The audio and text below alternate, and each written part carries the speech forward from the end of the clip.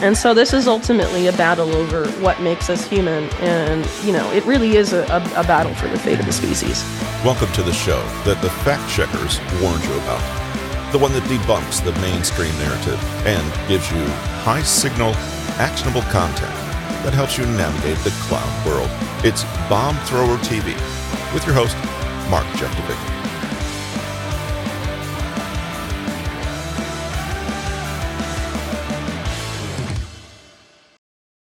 Hi, everyone. Bomb Thrower TV. I am Mark Jeftovic, and with me today is the one, the only Whitney Webb. It's been a long time coming, so I'm really glad to have you on today. And we're here on Bomb Thrower TV. Just a quick bit of background. My audiobook business is doing your audiobook, One Nation Under Blackmail. Mm-hmm. I typically like to do an interview with the author of each book we do. But I've kind of started my other podcast, Bomb Thrower TV, is just I'm just consolidating everything there. So everything happens under Bomb Thrower TV. And then there's a few other channels, but here you are.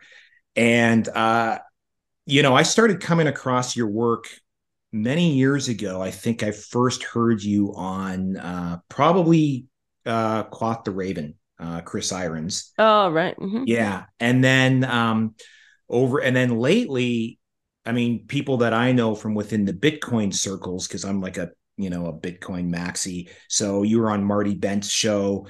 And then just recently on Robert Breedlove's show. You've been on both those shows multiple times. I know you talk about Bitcoin sometimes in terms of like gaining resiliency and independence, but you're not really you don't have like orange laser eyes in your Twitter. No, Twitter bio. So I'm not interested in telling people where or how to spend their money. I feel like, my job and what I do is about giving people information and letting them make their own decisions based off of that, their own analysis of that information. And that's why I encourage people to engage with source links in my work and things like that. So, I'm not really in the business of telling people what to think, with articles I write even. So why would I tell people where to spend their money? I mean, ultimately, when people ask me about like what they should do, I say, ultimately what people need to do to avoid being sort of sucked into this technocratic system of extreme dystopia being set up is that you have to sort of invest in whatever a parallel system to that looks like for you.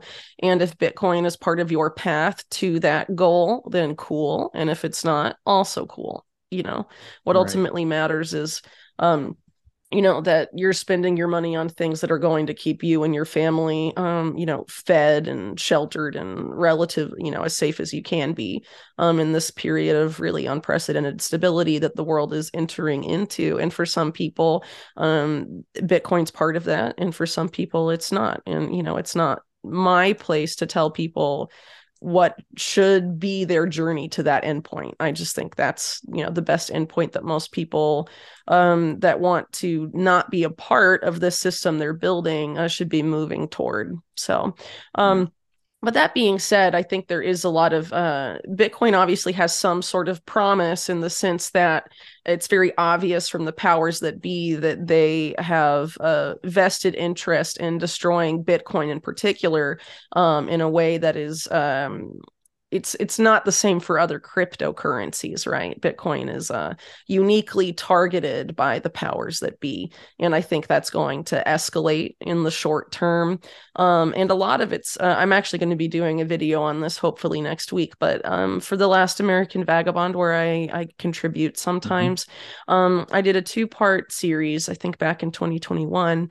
And this was about a couple different things, but mainly about the World Economic Forum's partnership against cybercrime and how essentially the policy decisions that are being made, and now they're being echoed by top people in the Biden administration, is the idea of eliminating anonymity in the digital realm completely. So this is part of it is ending financial anonymity, and that's the part where they want to try and bring Bitcoin to heel. But the other part of it is eliminating online anonymity in its entirety, meaning that your internet access is linked to a government issued ID. And obviously this is meant to be tied into the digital ID infrastructure that we see being built, with increasing speed these days. But if you look at groups like the Webb Partnership Against Cybercrime, they're arguing for that policy. So I would say that the battle against Bitcoin is also sort of a battle against privacy in general online. It's and obviously financial privacy is a major threat to them, because they want to know what everyone's doing. They don't want people to be quote unquote unbanked, right?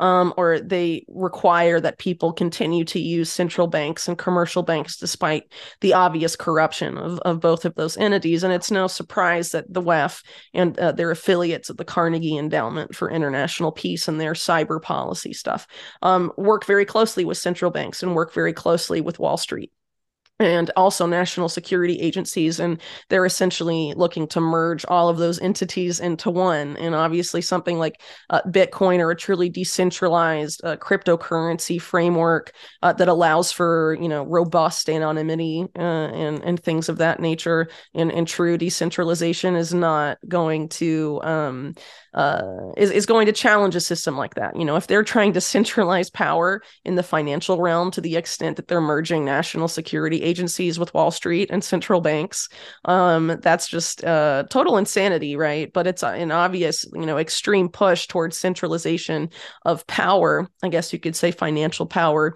and the type of power the national security state wields. So there's this effort to centralize that in an unprecedented way. So anything that challenges that to a significant extent, they're going to try and destroy. So I would encourage people that are invested in Bitcoin or see Bitcoin as promising, to also be realistic of the uphill battle it faces and what potentially may be thrown at it down the line by people who are, obviously threatened by what it offers.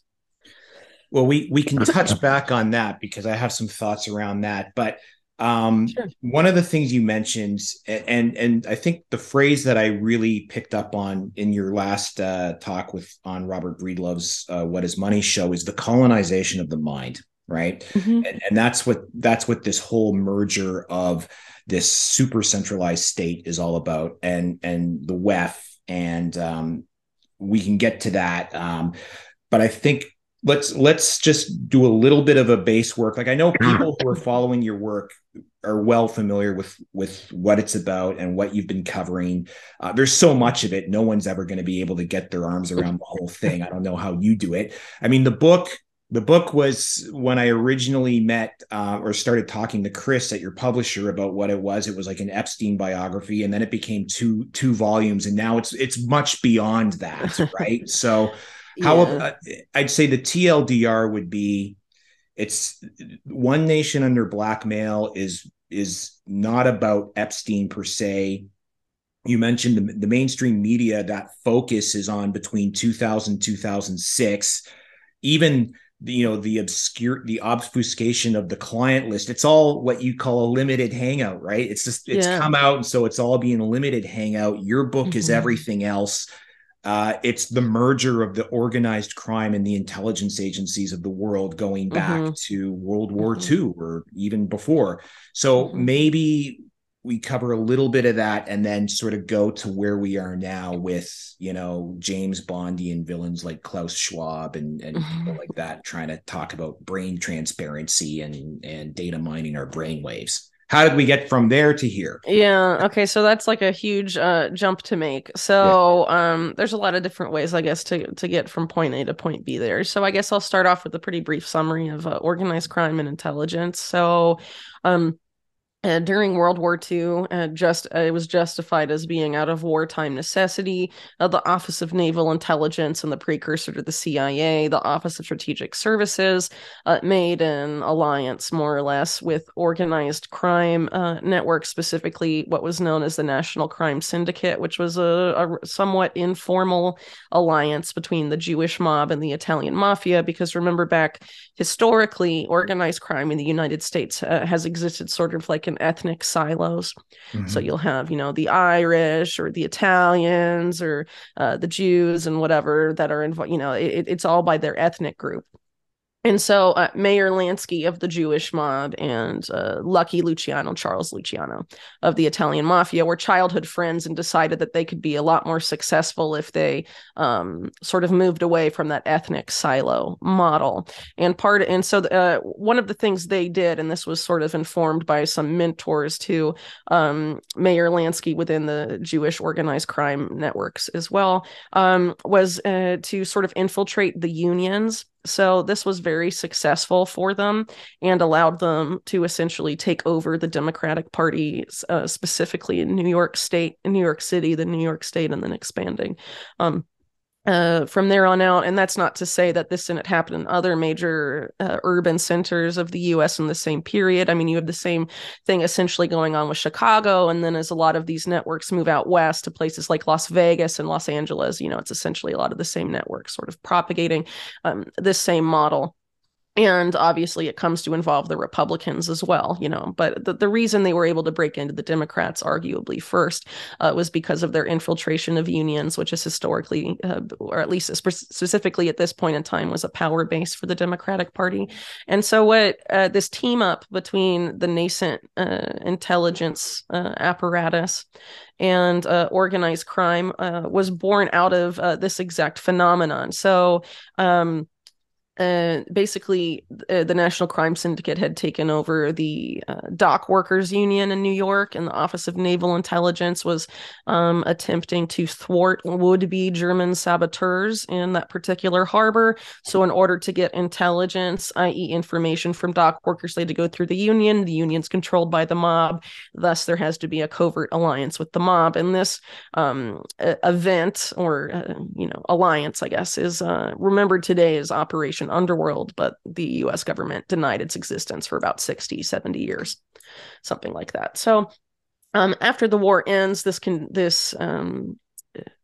it becomes essentially a symbiosis. So instead of just being out of wartime necessity, it's something that is clearly profitable to both sides of this alliance, and it continues and deepens over time. So for people familiar, to not get into too much detail beyond this point, people are probably familiar, for example, with organized crime overtones in the John F. Kennedy assassination, for example, which, you have Jack Ruby, for example, Jack Rubenstein being sort of part of an affiliate of the Jewish mob down in Texas, who comes up in my book to an extent. And a lot of, wet works or black ops, assassination stuff involved a lot of mob figures, because remember, Mayor Lansky, for example, he created Murder Inc. It was called, essentially mob hitmen. So, the CIA was drawing some of their assassins from these circles. But also a lot of it didn't just have to do with that. A lot of it was financially based, right? So, organized crime had been very successful in sort of dominating offshore finance, specifically in the Caribbean, and significantly so in places like pre-Castro Cuba. But the CIA and the OSS made significant use of a lot of these same offshore tax havens and financial institutions. So there, a lot of this, symbiosis can be seen there as well. So, and I guess one thing that would sort of unite these groups is that organized crime, even before the OSS and entities like that were even created, was very prolific in the use of blackmail, specifically on politicians. And this is something that, of course, the intelligence services get into as well. And even before, this nascent American intelligence apparatus existed, the British were very involved in this. And of course, for anyone familiar with the beginnings of American intelligence agencies, 1960s, Britain's intelligence services played an outside role in influencing the OSS and subsequently the early years of the CIA. Of course, corporate America also informing that, and a lot of the early bigwigs, I guess you could say, at the CIA were intimately linked to Wall Street and the American oligarch clans, which were battling, sort of having factional battles between them over who was going to be on top and whatnot. And so a lot of these families, people probably know the names like the Rockefellers, the Mellons, all at the Morgans, like JP Morgan, all sorts of, prominent families like this. And they had a lot of, spies for hire essentially working for them. And these are really the three pillars: organized crime, oligarchs and their fixers, I guess, and then the intelligence agencies. This is what essentially swirls together and combines to create a lot of what we see today. And blackmail has historically been a major part of that. And so I tried and focused to an extent because of the Epstein angle on sex blackmail. But a very important theme that's been overlooked for some time is that there was also efforts to financially blackmail people by gaining access to their accounts and their financial activity and surveilling it for that for those purposes. So, for example, you have Armand Hammer from Occidental Petroleum attempting to acquire, I think it was called American Bank shares, which eventually is taken over and used as the vehicle for BCCI's entry into the U.S. financial system. But before then, Armand Hammer wanted to acquire that same bank because a lot of congressmen had accounts there, and he explicitly wanted to use that for financial blackmail, leverage. And so, you have the sex angle and you have the financial angle. So even in Epstein's particular case, you have a constant theme of financial crimes as well as sex crimes. And that's really a microcosm of this broader system, which historically has involved both to a significant degree. And you really can't, in the Epstein case, or even in looking at this broader network in which Epstein was enmeshed, you can't really separate the financial crimes from the sex crimes. They're both extremely significant. It almost seems like you can't make it in politics unless you have blackmailable material in your background. Like, unless, there's a control file around you, you're not going to go anywhere in politics. Yeah. If you can't be, if they don't, exposed. Yeah, if they don't think they control you, they'll force you out. They'll gerrymander your district or they'll destroy you. So one example that I sort of touched on in the book involved a congressman that was having a tiff with J. Edgar Hoover and had sort of known Roy Cohn, who's Trump's mentor and was very close to Hoover and was Joe McCarthy's general counsel. And Roy Cohn was sort of a go-between Hoover to this congressman whose name is escaping me for the moment, but he was basically a critic of surveillance by Hoover and others. And Hoover wanted him to do something, a sort of weaponize a Senate hearing against Robert F. Kennedy, a longtime enemy of Hoover, right? And the congressman, I believe, is Cornelius Neil Gallagher. And so Gallagher didn't play along, and so he was threatened by Hoover, and Hoover planted stories with compliant media about him being involved with organized crime, even though Hoover himself had demonstrable organized crime connections and was allegedly blackmailed by organized crime, blackmail being of a sexual nature in that case, because Hoover at this point is well known to have been a closeted homosexual. So Gallagher was essentially, he stood his ground and didn't, denied the stories and fought back against Hoover, but eventually got thrown out anyway. And there's a very instructive quote there, as told by Gallagher. He was told by Cohn that Hoover said that Gallagher had to go because he couldn't be trusted to play ball with their side. Essentially, I'm paraphrasing. But if they don't think that you're willing to play along and play their games, they'll get rid of you. And they have a lot of ways to do it. I mean, you even have people like Chuck Schumer a few years ago saying things like, oh, if you screw the intelligence community, they have like 6 ways to Sunday to get back at you or something like that, right? And I think that's quite accurate. Mm-hmm. It seems the same playbook as, that the economic hitman model. except Oh, that's sure. done foreign. Mhm. This is done domestically. It's all the same playbook, really. Yeah, and it's really organized crime if you think about the tactics, or you could define it as terrorism, perhaps, and based on some metrics, that it's the use of fear and sort of hostage taking threats to get what Right. you want. And one of the things you've mentioned more than once is that it's not necessarily ideological. I mean, they may espouse ideological Yeah. touch points, but it's really, this is a business, and business is good.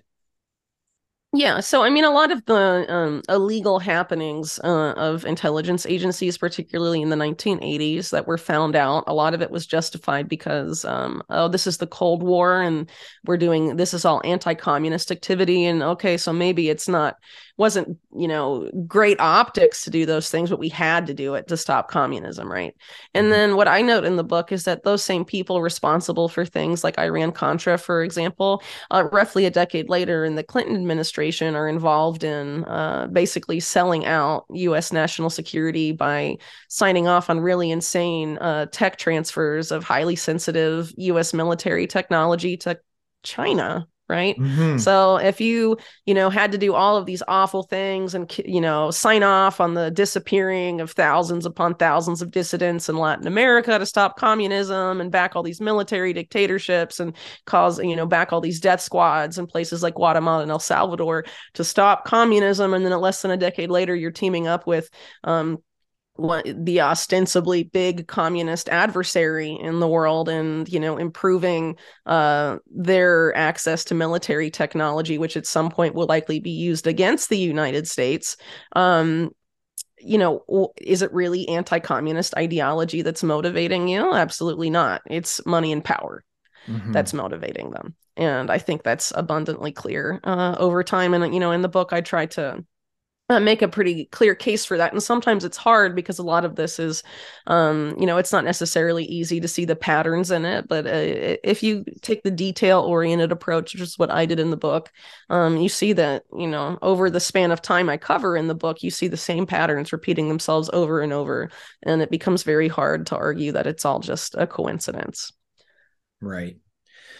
Now, what kind of, I'm going to shift topics a little bit because I saw some references once. I can't remember if it was your site, Unlimited Hangout, or American Vagabonds, one, or even maybe Mint Press that you used to write for. Mm-hmm. But you're coming under some deplatform pressures, right? Like your hosting company canceled you and stuff like that. And this is my area of interest. I run a domain registrar and a web hosting company. I've been Mm-hmm. cancel culture for 20 years. So have you come under the gun at all in your journey here of like trying to stop you or attenuate you getting your message out? So I was deplatformed by Patreon. In terms of my own stuff, I made a specific effort to avoid any sort of hosting company based in the US. Mm-hmm. I had one, or initially when I set up Unlimited Hangout, it was all through a company in Iceland that was really Yeah.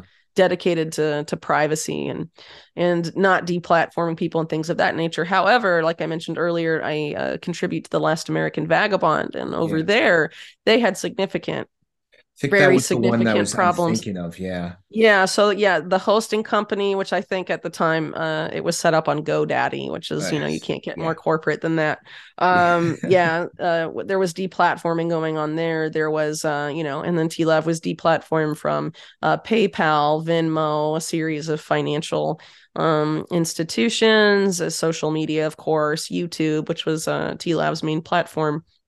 So, I mean, before I joined, it was pretty much exclusively a video thing, and Mm-hmm. over time has become more of a mix between articles and Ryan Christian's show on TLAV. So, the platforming was really extensive, but a lot of it was focused on TLAV, and of course, that was at a time when Ryan and I collaborated like very regularly. Mm-hmm. When I had to do the book, and of course, I had a baby at the same time. I obviously didn't have as much time on my hands, so it was a little bit less than, but we're hoping to return to regular collaborations. But anyway, a lot of the deplatforming did occur when we were both working together quite extensively. So, it definitely did affect me, not as much as Ryan probably, but and I don't think we're the only ones that experienced that over the past couple of years. I think it's quite clear that there was a certain, segment of people who were extremely censored, some more than others. And a lot of people like to say that it's necessarily, it has, it's biased against conservatives. And I think that's to an extent, but really I would argue that it's more about people who it's been harsher for people who don't subscribe necessarily to any political ideology and who are anti-establishment and who tend to be pro-decentralization and pro-freedom. And that's not necessarily exclusive to conservatives, right? There's a lot of conservatives that aren't necessarily supportive of some of those policies, right? And at the same time, a lot of the deplatforming was related to COVID-19. So, not everyone in conservative media was questioning the narrative at that time, but TLAV was extensively, and a lot of the other websites that were deplatformed aggressively in that same period tended to also have been quite skeptical of the official narratives, which of course 3 years later, a lot of the things that TLAV were censored for and that I had my Patreon shut down for have now essentially been admitted to be true. So there you have it. Yeah, that is really something, especially the latest, declarations about the lab leak, or not declarations, but you know what I mean? Like now, I mean, no one's coming out to say, okay, it was definitively a lab leak, but everyone, it's pretty well like, okay, we know that this is the most likely scenario, and this is now part of the mainstream. Yeah, and it's being used though, I think, for political ends. So it's sort of being treated as, oh, this was all of the Chinese government's fault. Yeah. And things like that. But there's a couple problems with the way the narrative is being driven by these latest admissions. Like you have the FBI director, for example, saying this is the most likely a scenario, for example. But if you look at who was, working and funding this research, there was a lot of involvement from both the NIH and the Department of Defense of the U.S. in this particular facility. And of course, you had weird shutdowns of Fort Detrick in the same time frame in Maryland, which is, allegedly the source of the anthrax from the 2001 anthrax attacks. And the U.S. has a very extensive biowarfare program that is within the U.S. and really all over the world, including in China, in countries surrounding Russia. For example, with the Ukraine conflict, a lot of attention was brought to some of these Nunn-Lugar centers. A lot of them are called because of the involvement of Sam Nunn and Dick Lugar in these in the creation of these centers, a lot of which were in the Soviet era were used, to produce for biowarfare research, but also to produce pharmaceuticals, and then were sort of repurposed through the Nunn-Lugar system to either become part of the DoD biowarfare program or extensions of big pharma. And you can't really divorce, if you want to say that it came from Wuhan and you're not talking about the U.S. government involvement, to me, it's definitely a political thing, because I think it's pretty clear over the past several years, specifically 2015 to now, there's been an extreme effort, and it should be really obvious to everyone, to get the Democrats to be rabidly anti-Russia and to get conservatives to be rabidly anti-China. And ultimately, the two countries that the national security state wants to lead the American people to war with happen to be both of those countries who are allied, right? So who wins at the end of the day from these narratives? And what I found in doing stuff with the book, and more recently with a lot of the research I've done on sort of transnational networks and policy making, groups like the World Economic Forum, these guys collaborate extensively, right? So it's not, sort of this superficial nation state narrative falls apart when you start to really interrogate where power lies. So, for example, a lot has been said, right, since 2016 about the threat of, those awful Russian hackers, they're going to destroy society, and they spread disinformation and all of that. So, of course, a lot of that has since been debunked, probably most recently some of it by the release of the Twitter files. And and things of that nature. But the World Economic Forum a few years ago teamed up explicitly with the Russian government and a subsidiary, cybersecurity subsidiary of Russia's largest bank, which is tied up extensively with the Russian state, for something called Cyber Polygon, where they were doing a bunch of tests on cybersecurity preparedness that involved some of the biggest banks in the world, including American banks, involved the U.S. government, and not a peep from the Biden administration, or I forget who was in office, but not a peep from the people complaining about Russian hackers, about the WEF teaming up with the Russian state for a massive cybersecurity exercise, for example. And that's because, the World Economic Forum is closer to where power ultimately lies than, a U.S. president at this point, at least since 1963. And it's, it's quite clear that, the WEF itself is not the top of the pyramid, right? But it's definitely closer to the centers of power than the national government leadership that we have today, which essentially exist mainly to enforce policy that's written by other people.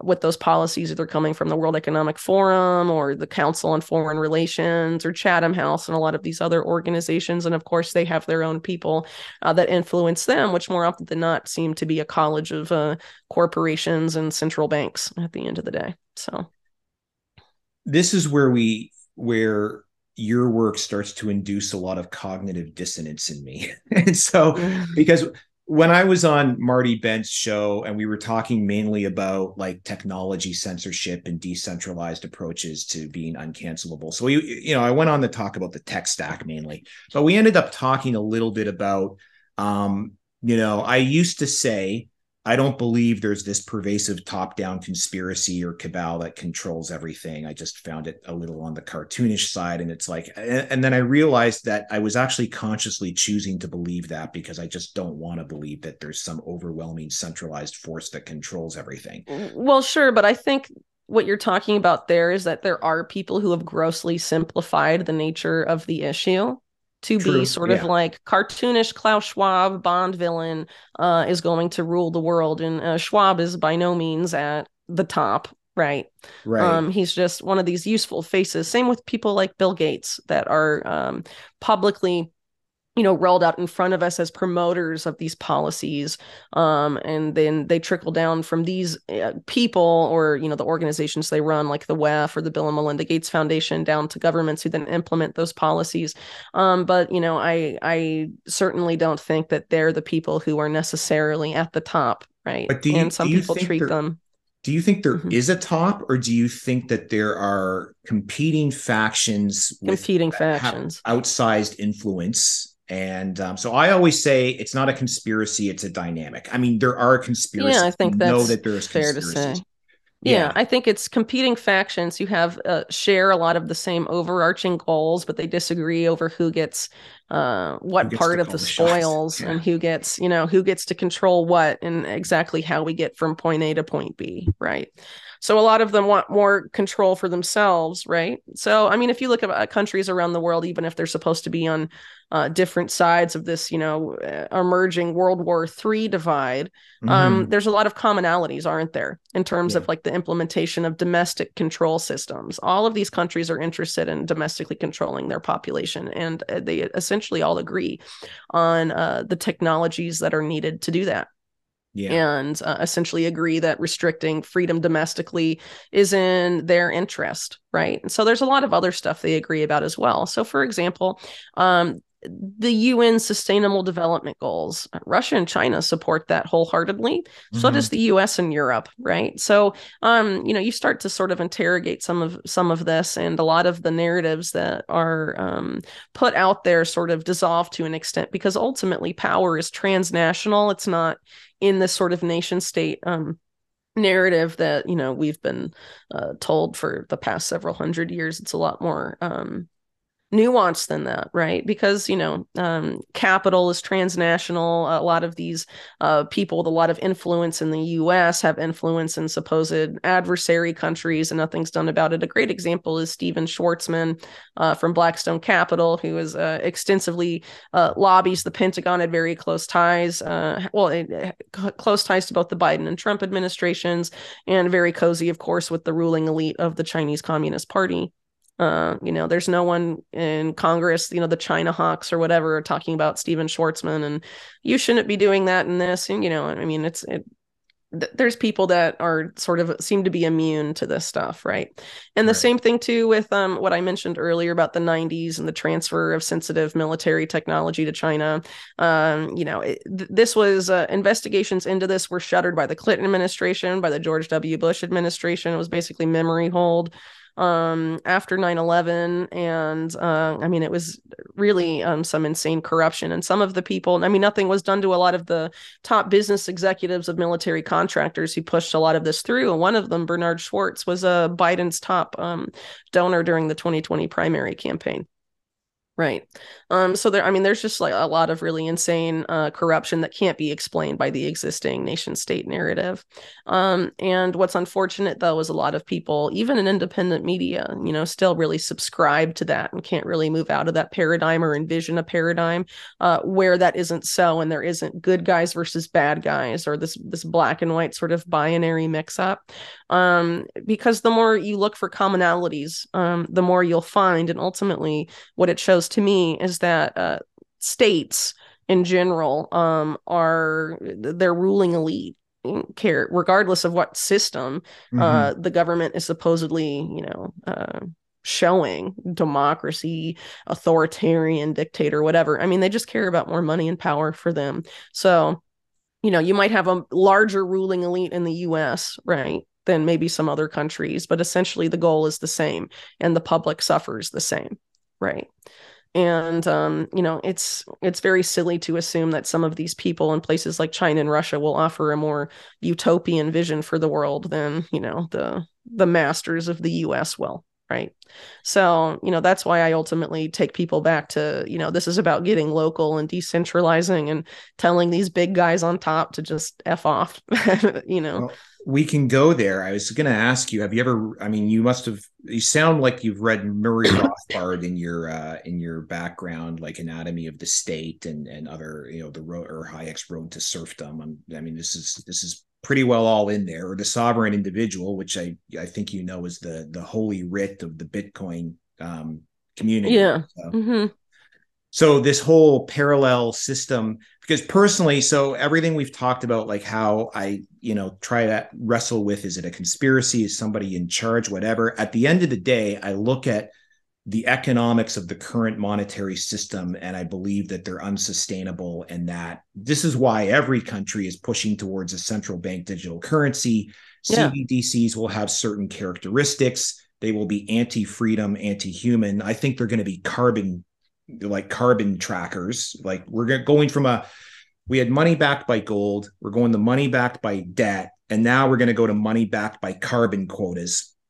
And the opposite side of that, I call it the great bifurcation, will be decentralized digital energy like Bitcoin, right? Where a person holds their own private keys, they have sovereignty over their money. Whereas on a CBDC, your entire life is going to be in this. They'll gamify it. They'll like, oh, I got my carbon footprint down 20% this year. And you get little exploding confetti on your phone.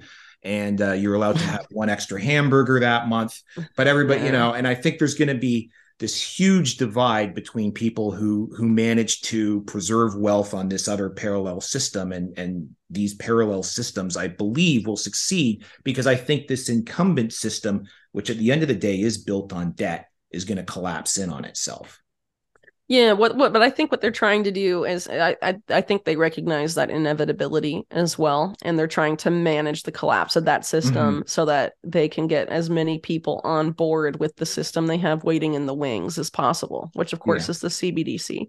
And a lot of people, of course, are not going to be prepared for the ramifications of an economic collapse.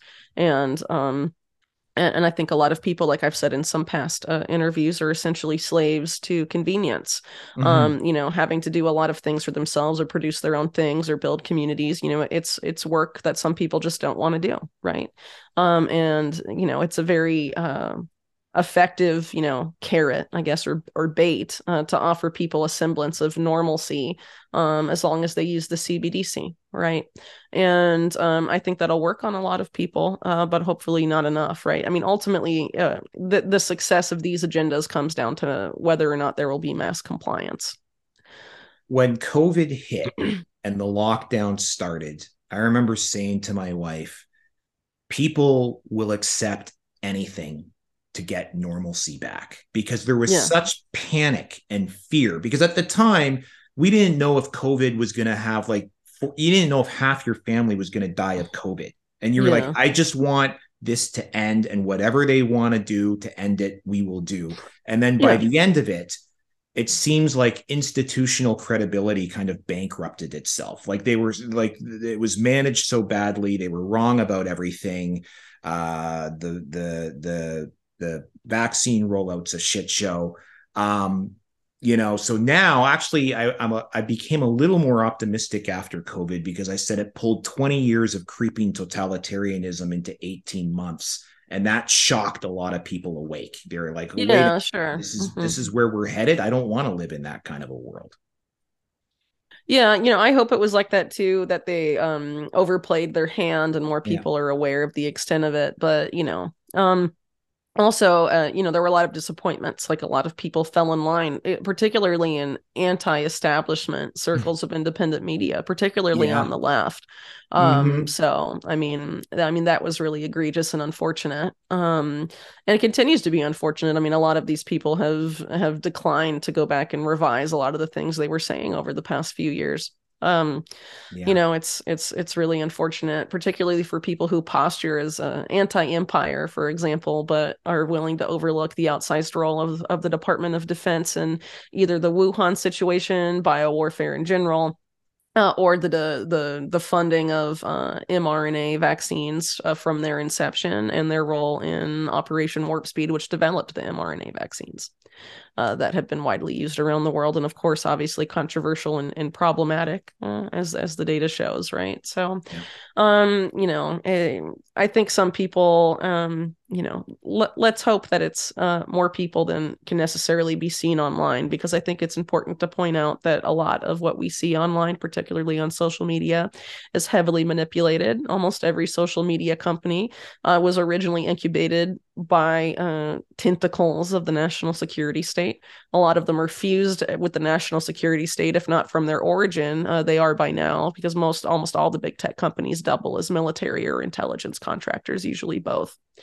So you can't really say where one begins and the other ends. And I shared on Twitter a few weeks ago how the U.S. military was funding research about how to use social media to control human minds like they would control a drone, right? So Mm-hmm. these information environments and these algorithms are all there to be weaponized against you, and they're obviously weaponized for the benefit of these people, most specifically the national security state. So you can't really trust anything you see on there, right?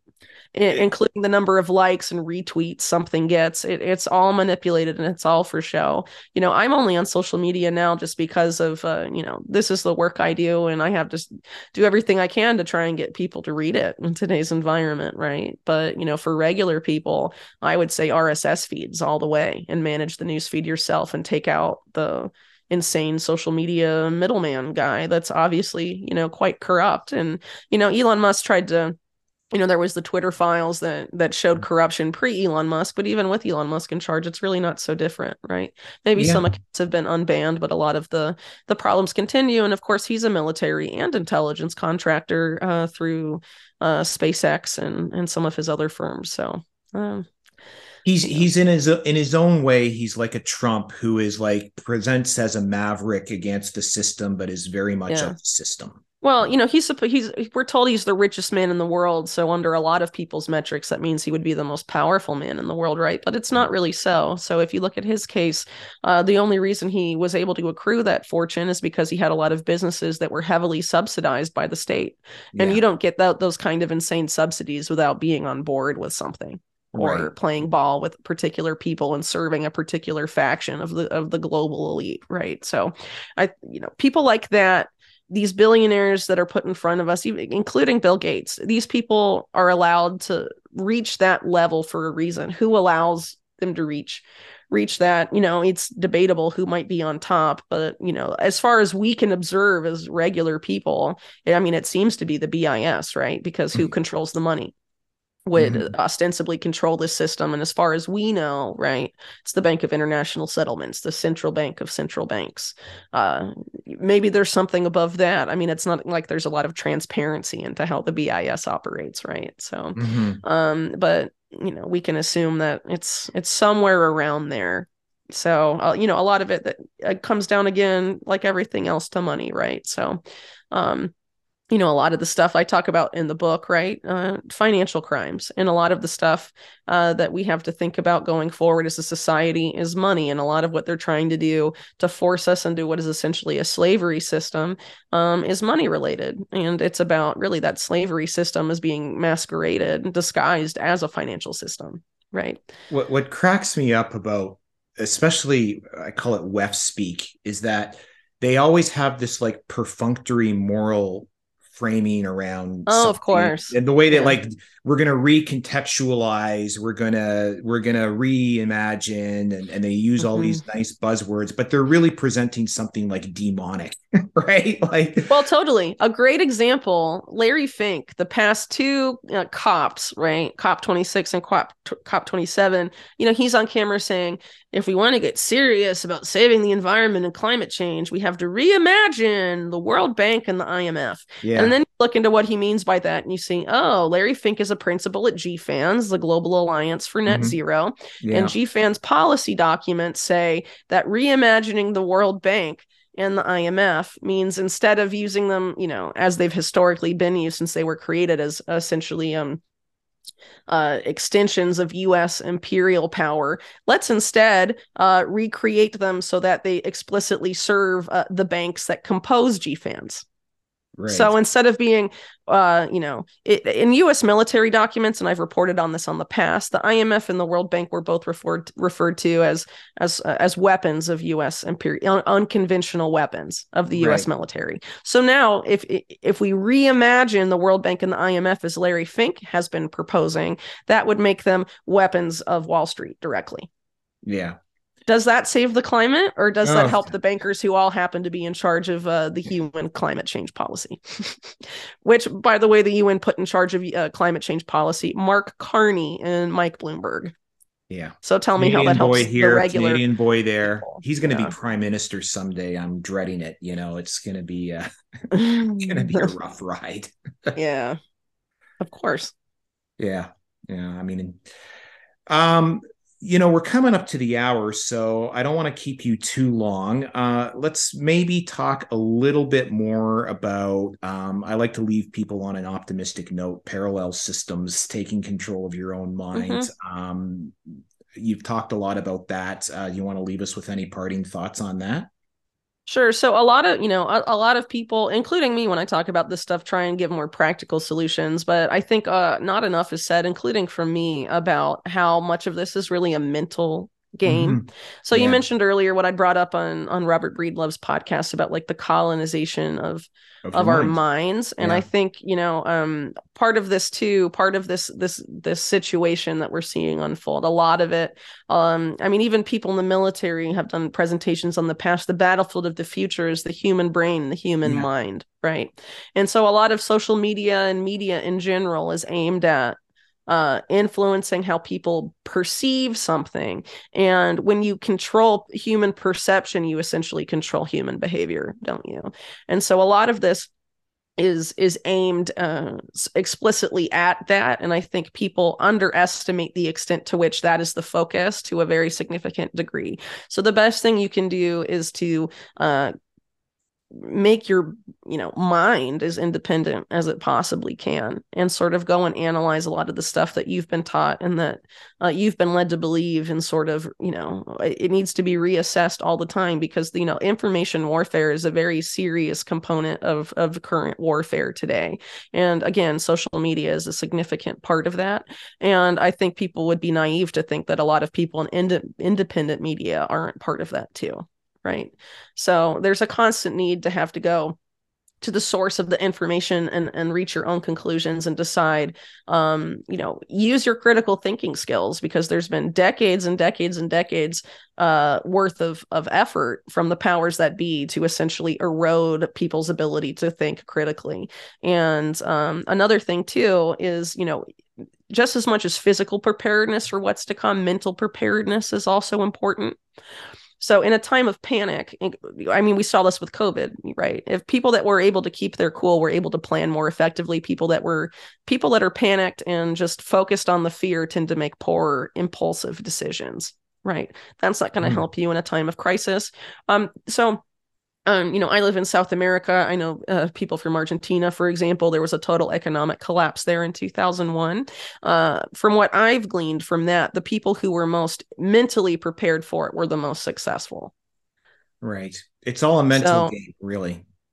A lot of this is a mental game, and I think, again, a lot of people unfortunately underestimate that. And you do not need any money or capital to sort that out. That's something you can do for free within yourself, right? And that actually, you sort out your mental game, you will become more financially independent and less reliant, just as an outcome of that.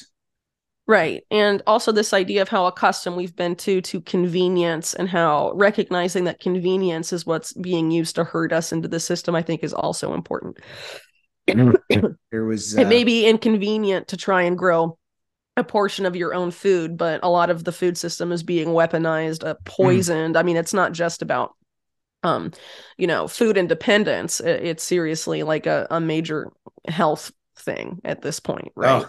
And and it's only picking up. So a lot of people, I think, need to understand too, be able to see the convenience. Once you can see that that's the main carrot that people are using, these people are using to drag us along, you can start to recognize it more.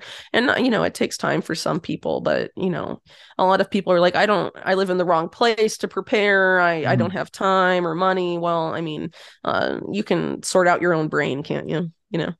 So there's stuff everyone can do, and you don't even have to necessarily be able to have the money to go off grid and all of that. I mean, while the internet is still the way it is, there's plenty of time to make libraries of useful traditional skills and develop your own abilities. You can just learn how to do I taught myself how to knit watching YouTube, for example, right? I mean, there's a lot of different things you can do, and you can improve yourself without spending any money, right?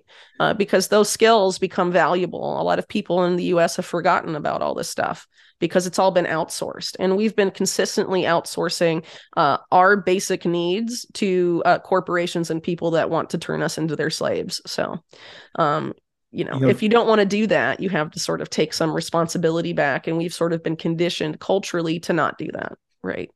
The other thing you can do that costs you no money and will actually make you money is to identify if you have any addictions and get rid of them. Like over the holidays, right? Sure. I realized, so I got really sick over the holidays, first time in like 30 years, and so sick I couldn't drink coffee. Okay. And so I have this mind-splitting headache going on for like 4 days of like, I can't even function because I can't drink coffee because and I'm going through caffeine withdrawal. And I said to my daughter, I said, here I am, Mr. Prepper, Mr. Be Prepared, Mr. What are we going to do if civilization collapses? And I won't be able to function if civilization collapses unless I can get my hands on some coffee. Right. So so I got to wean off of coffee or stop smoking cigarettes or whatever it is. And then suddenly that's getting you down that path of momentum of taking control of over your own life. So. Yeah. And another point I want to leave people with is stuff that I've been thinking about in terms of like the bigger picture. So why is all this effort being made into creating this particular control system, and why is there such a vast interest globally in controlling human beings to that extent? I would argue that there's a certain class, mainly in the elite, and you can see antecedents of this in the work for the elite by people like Edward Bernays, an example, who invented public relations and propaganda at the same time, essentially. They see, when they look at regular people, they see chaos and they see unpredictability, and they want to be able to predict everything. So a lot of what's going on isn't just about controlling the present, what in this system they want to implement. It's about pre-crime or predicting. It's all predictive. It's about predicting the future, essentially. The managerial state. Yeah. Yeah. And so what they're trying to do is turn all of that chaos into order so that they never have to worry about that chaos coming back. But what is that chaos really? I would argue that a lot of that chaos is really born out of human creativity and imagination and ingenuity and all of that. And a lot of these people in the upper classes don't have that. Right. Right. And they don't like it. They don't like they're trying to turn that into order. And ultimately, this is why this is a fight against the natural world as well, because the natural world, life, what makes us humans and humanity and life what it is that it's creative and expansive, and reducing it down to complete order and predictability is what they want, but it's also impossible. When we you live in an out of understand control the nature world of things. They want like a sterile, controlled world. And given what we know about physics, at least, it's impossible to do that. So, they can't succeed in the long term. How much damage will they do in the short term? I mean, that ultimately depends on us, right? Yeah, that's but always the big question. It's important to point out that like their schemes are completely against natural law and thus cannot succeed, at least in the long term, right? And I think a lot of stuff that they're going to try and use to force us into this system and that sort of mentality, including artificial intelligence, I think a lot of it they're going to end up faking along the way. I think they'll probably fake the singularity before they actually have it, and things of that nature. How so if these people are obsessed with order, how can you like drive them crazy? Be as creative and unpredictable as possible ultimately, because I mean that's what drives them nuts. And one key point about this, even in the current era, when people talk about this dystopian system we're being led into, they like to cite famous novels like Brave New World in 1984, which are, Orwell and Huxley. Those sort of came out of the same aristocratic groups in England, right? But there was another person that wrote a dystopian novel of a similar flavor well before Orwell or Huxley. His name was Yevgeny Zamyatin. He was a Russian. He died penniless and totally forgotten in exile. And he wrote, his book is called We. And essentially what happens in We, spoiler alert for people that would like to read it, instead of using the tactics that are in Brave New World in 1984, what the one state, it's called, does to ultimately exert indefinite control over their citizens is that they forcibly subject citizens to brain surgery to remove the part of the brain responsible for imagination. Right. And I would argue there is a reason why that book is totally forgotten and the other ones are promoted a lot more. Because ultimately, if you look at what they're trying to stop, it's that, right? Yeah. And so this is ultimately a battle over what makes us human. And, it really is a battle for the fate of the species, to be sure. And I think people really need to recognize that's part of the game. And so the more joy and creativity and spontaneity of life, the more you can be that vivaciousness of life, which is what we want to protect and what we're fighting for anyway. The more you can exude that, the more damage you're doing to their designs. That's how I feel. That's great. Whitney, this has been worth the years it's led up to this conversation. I'm so glad that you came on. Thank you. And, I heard back from Liz, who's proof listening it. That's going to get, so the audio volume 1 is going to be out within the next few weeks, and then we're on to volume 2. And I would love to have you back on sometime, talk more about transhumanism and this Sure, I'd love to. dream of AI. So that would be great. So Yeah. you're reachable at unlimitedhangout.com. Where are you on Twitter? Yeah, so my handle on Twitter is @_ Whitney Webb. I'm also on Telegram, but not under my name, under Unlimited Hangout, the site. There's another Whitney Webb channel that's not me. It's Unlimited Hangout's the only channel I have. And I think on my Twitter bio, I have like a Linktree link in there. You can see, I'm on other social media platforms as well, the smaller ones. I don't have a YouTube channel. I only post videos on places like Odyssey and stuff like that. I'm not interested in playing ball with big tech very much, so I don't tend to invest at all. Have you started No, I haven't. I don't know enough about it, so I tend to regard a lot of these new platforms with some skepticism, but maybe over time some will prove worthier than others, right? It's not a platform, it's a decentralized I've heard it was protocol. Decentralized. Yeah. I think this one's got legs. I think it's well, I'll look forward to checking it out then. Thanks. All right. Okay, thanks, Whitney. Have a great day. Thank you. You too.